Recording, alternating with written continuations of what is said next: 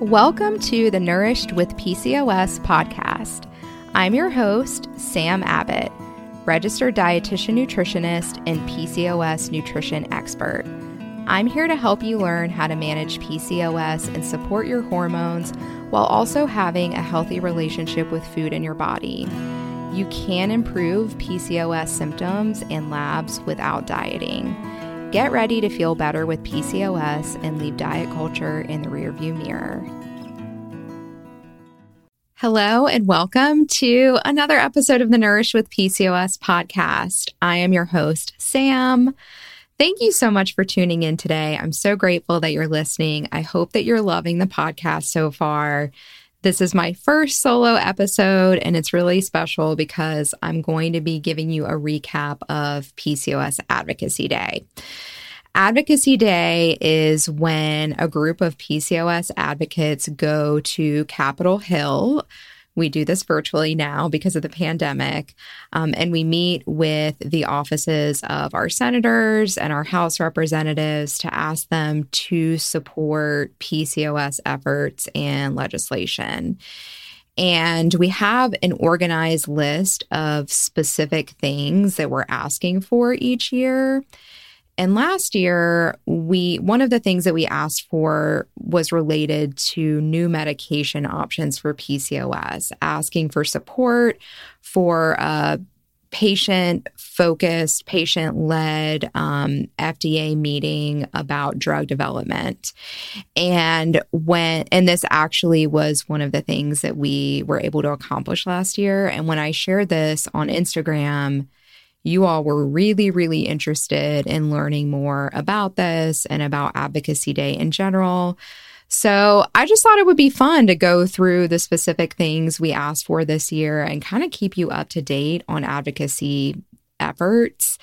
I know not everyone can participate in Advocacy Day because you do need to take a full day off of work and be available for these meetings.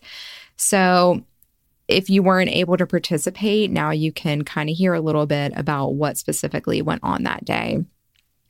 And if you're not familiar with PCOS advocacy at all, then I recommend going back and listening to episode 3 of the podcast, where I chatted with William Patterson from PCOS Challenge. This is a nonprofit organization that is dedicated to PCOS advocacy efforts. And they are the ones who organize PCOS Advocacy Day each year. So that episode has been my most popular episode so far of this podcast. I highly recommend going back and listening to it. So Advocacy Day this year was on March 2nd. This was actually my 4th PCOS Advocacy Day. The first year I participated was before the pandemic, or it was actually right as the pandemic was hitting. It was kind of scary to be in DC when all of the news and everything was coming out.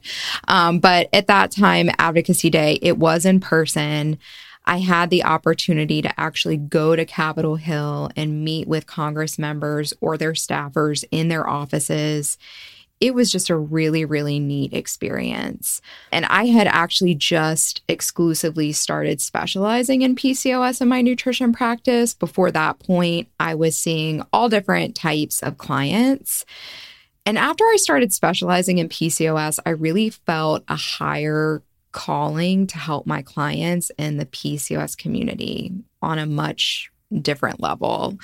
So I decided to go to Capitol Hill that day. I did not know a single person. I had not participated in advocacy efforts before. And everyone with PCOS Challenge was so nice. I also learned so much about PCOS and updates related to research and newer things that are going on in the PCOS space. I got to meet a lot of physicians associated with PCOS advocacy and physicians who really specialized in PCOS. And advocacy efforts is really at the core of how I stay updated on what's going on in the PCOS research space, since I feel like so many things related to PCOS education are really outdated and behind the times. I am so glad I decided to go that year. And it was also my first experience really seeing how intertwined PCOS care is with politics. Like, I remember sitting in one of the Congress members' offices talking to their staffer, and their staffer really could not have cared less about why we were there. He was looking at a wall the entire time. Later on, I saw that the Congress member did not support anything we asked for when we met with his office. And it has definitely made me want to be more educated and aware of how politics overlaps with PCOS. So that was my first year. And then years 2 and 3 of Advocacy Day, I actually had the opportunity to be the team captain. That was also really awesome. And we moved to a virtual event because of the pandemic, which at first I was kind of sad we wouldn't be meeting in person on Capitol Hill because that is such a cool experience. But the plus side of that is that so many more people got to participate because it's a virtual event. For me, I'm not too far from DC, but I know for a lot of people in different states, that's a long trip to come to DC. So I'm really glad that this event is more accessible to everyone now. So this past week was my 4th year, and I actually could not be a captain this year because I was on a trip to Nicaragua. I did not get to pick the dates of the trip, and I was gone for the entire week before Advocacy Day, which is usually when the team captain is organizing training meetings and checking in with their team before the big day. And I wasn't flying back into the States until the night before Advocacy Day. I was scheduled to come back really late at night, and I was nervous that something was going to happen with my flight coming back into the US. I flew into Miami. There's only one flight per day, so I just feel like you never know what's going to happen with flights. So between being gone during trainings, being worried about making it back in time, and I had really bad internet access and Wi-Fi, I opted out of being the team captain. That was really hard for me because I have a hard time saying no to things. I'm always worried about disappointing people, but seeing how my trip went, it was definitely the right decision. But thankfully, I didn't have any flight issues, and I was able to make it back home in time for the actual Advocacy Day. So like I mentioned before, when we meet with our representatives, we have an organized list of asks. So we're not just going in and being like, I think, Congress should support X, Y, and Z. It's really efforts that are already put together. And I want to give a little bit of a disclaimer here because everything I'm going to share about the specific asks and how they were organized, this was all put together by PCOS Challenge. So William and Sasha and their team really create all of this. They organize it all. And then the advocates, we just meet with Congress, we make the asks, and then we share a little bit of our personal stories about why this is important or how PCOS has affected us, and kind of intertwine our stories when we're making the asks. So I just wanted to make sure I was making it really clear. I want to give credit where credit is due, that this was all organized by PCOS Challenge. And like I mentioned earlier, if you want to hear more about the story behind PCOS Challenge, episode 3, where I chat with William, really goes through this and their advocacy efforts as a whole. Okay, so let's jump into going through each individual ask. So when we met with our Congress members, these are what we were really asking for their support with. Our first ask was to prioritize the FY 2024 Appropriations PCOS report language. This sounds super technical. I'm going to try to explain it as someone who doesn't know a ton about government stuff, but there's basically a sum of money that the government can spend on different things each year. And Congress members submit it's called appropriations request, where they're basically saying how they want the money spent. So we can submit a letter that our Congress members can sign on to that gives guidance or request on how the government can spend money as it relates to PCOS and PCOS advocacy efforts. So here are some specific things that are kind of bundled into that report language. The report language recognizes the significant health and economic burden of PCOS, and it also asks 3 federal agencies to address various needs for PCOS. Those 3 agencies were the NIH, or the National Institute of Health, HHS, which is the Department of Health and Human Services, and then the FDA.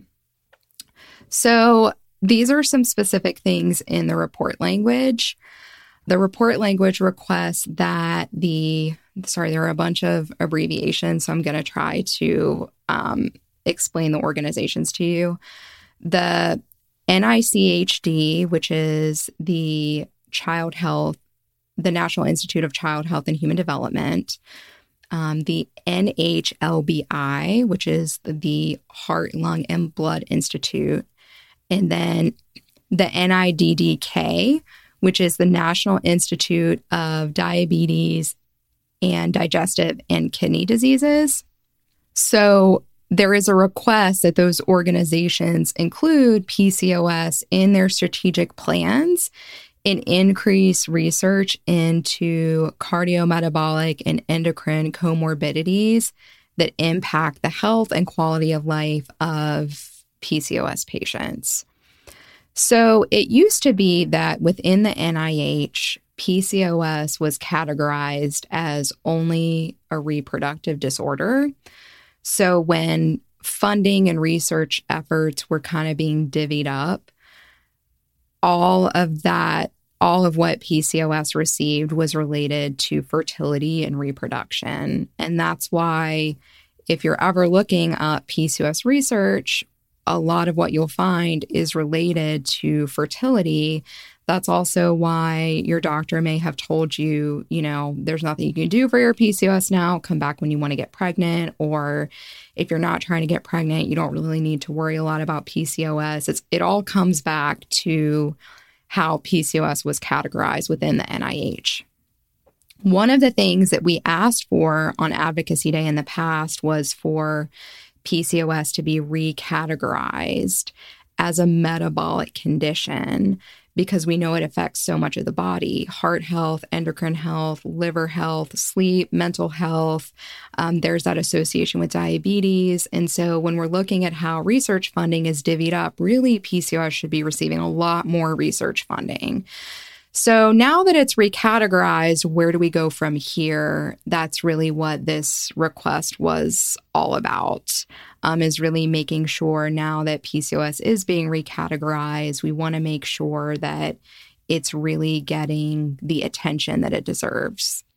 Another part of the report language urges the HHS, which is the Department of Health and Human Services, to investigate and report on gaps in diagnosis and care for PCOS patients within health systems and with insurers. Research shows us that there is an underdiagnosis of PCOS in health systems and insurers, and it's really important that we have accurate information about PCOS.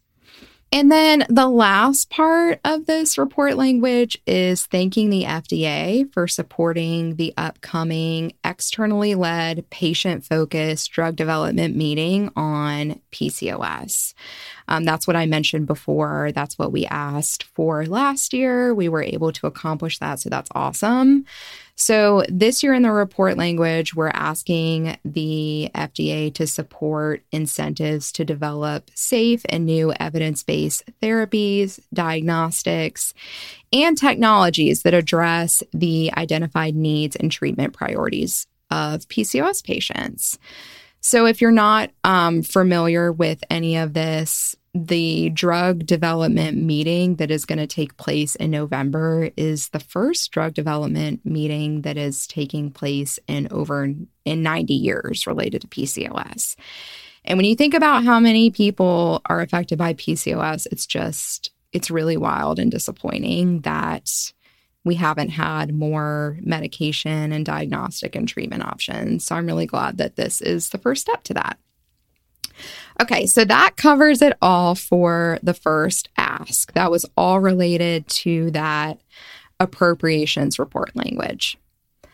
The second ask was to co-sponsor the 2023 PCOS Awareness Month resolution. So with a bill, you have a sponsor. Those are people who introduce the bill. And then you have original co-sponsors. Those are people who sign on to the bill before it's actually introduced. So with the PCOS Awareness Month resolution, this designates September as PCOS Awareness Month. So if you ever see that online, that's a federally recognized month because of PCOS Advocacy Day. This resolution recognizes the critical need for greater awareness around PCOS, increased research, and improved care as well. So if you're interested in who the sponsors are, so who are the people actually introducing the bill, that is Elizabeth Warren, Deb Fisher, David Scott from Georgia, and Brian Fitzpatrick. So what we were asking for, is for people to be co-sponsors and to also sign on to this bill. Why is this important? PCOS, we think, is really undiagnosed or underdiagnosed in the healthcare system. We think about 50% of people with PCOS are going undiagnosed. Designating PCOS Awareness Month as a federal event is really important for education opportunities, especially for PCOS Challenge. Last year, they did 30 educational events related to PCOS during PCOS Awareness Month. Another thing is that PCOS Challenge is looking into introducing legislation at the state level related to PCOS. So having that federal support is really important. And it's also important just because people with PCOS have really been largely marginalized up until this point. And people with PCOS make up such a large group of constituents. It's really important to recognize their pain and their negative medical experiences so that we can make a change. So that sums up the second ask: co-sponsor the 2023 PCOS Awareness Month resolution. And the final ask number 3, was asking our House representatives to join the bipartisan Congressional PCOS caucus. So this caucus promotes bipartisan legislative and policy solutions that help improve health outcomes for people affected by PCOS. This caucus also works to reduce the economic burden of PCOS and also works to address gaps in PCOS research, education, treatment, and care. I will read off the names of the current co-chairs of the PCOS caucus, just in case they sound familiar, they're in your state. I hope I don't butcher any of these names. So Representative David Scott from Georgia, Representative Brian Fitzpatrick from Pennsylvania, Representative Debbie Wasserman Schultz from Florida, Representative Jennifer Gonzalez Colon from Puerto Rico, and Representative Jan Schakowsky from Illinois. So that sums up all of the asks from this year. I know a lot of the focus also with PCOS Challenge in some of the language that is going to be included in some of this is related to insurance coverage related to PCOS treatments, because right now that's an issue. I'm really excited to see, when all of this is officially put into place, who votes to support it. you can go to congress.gov and actually look up your own representatives and senators to see if they voted to support anything. If you're interested in getting involved in PCOS advocacy, there are a lot of other efforts going on this year. I highly recommend following PCOS Challenge on Instagram or going to their website. I know right now they're doing some patient surveys related to PCOS experiences. So it's really cool to be a part of PCOS advocacy and see the things that you ask for come to fruition. Something we say a lot in the PCOS advocacy space is no one is coming to save us, and Congress is not looking for problems to solve. But it does feel really good to spend this time asking for things and meeting with representatives and really see progress being made. So I hope that you enjoyed this episode. I definitely will keep you updated on any new advocacy things as they come up, and I hope you have an awesome day. Thanks for listening to the Nourished with PCOS podcast. Be sure to hit subscribe so you can catch new episodes. I'd also be so grateful if you left a review and rating for the pod as well. See you next Wednesday.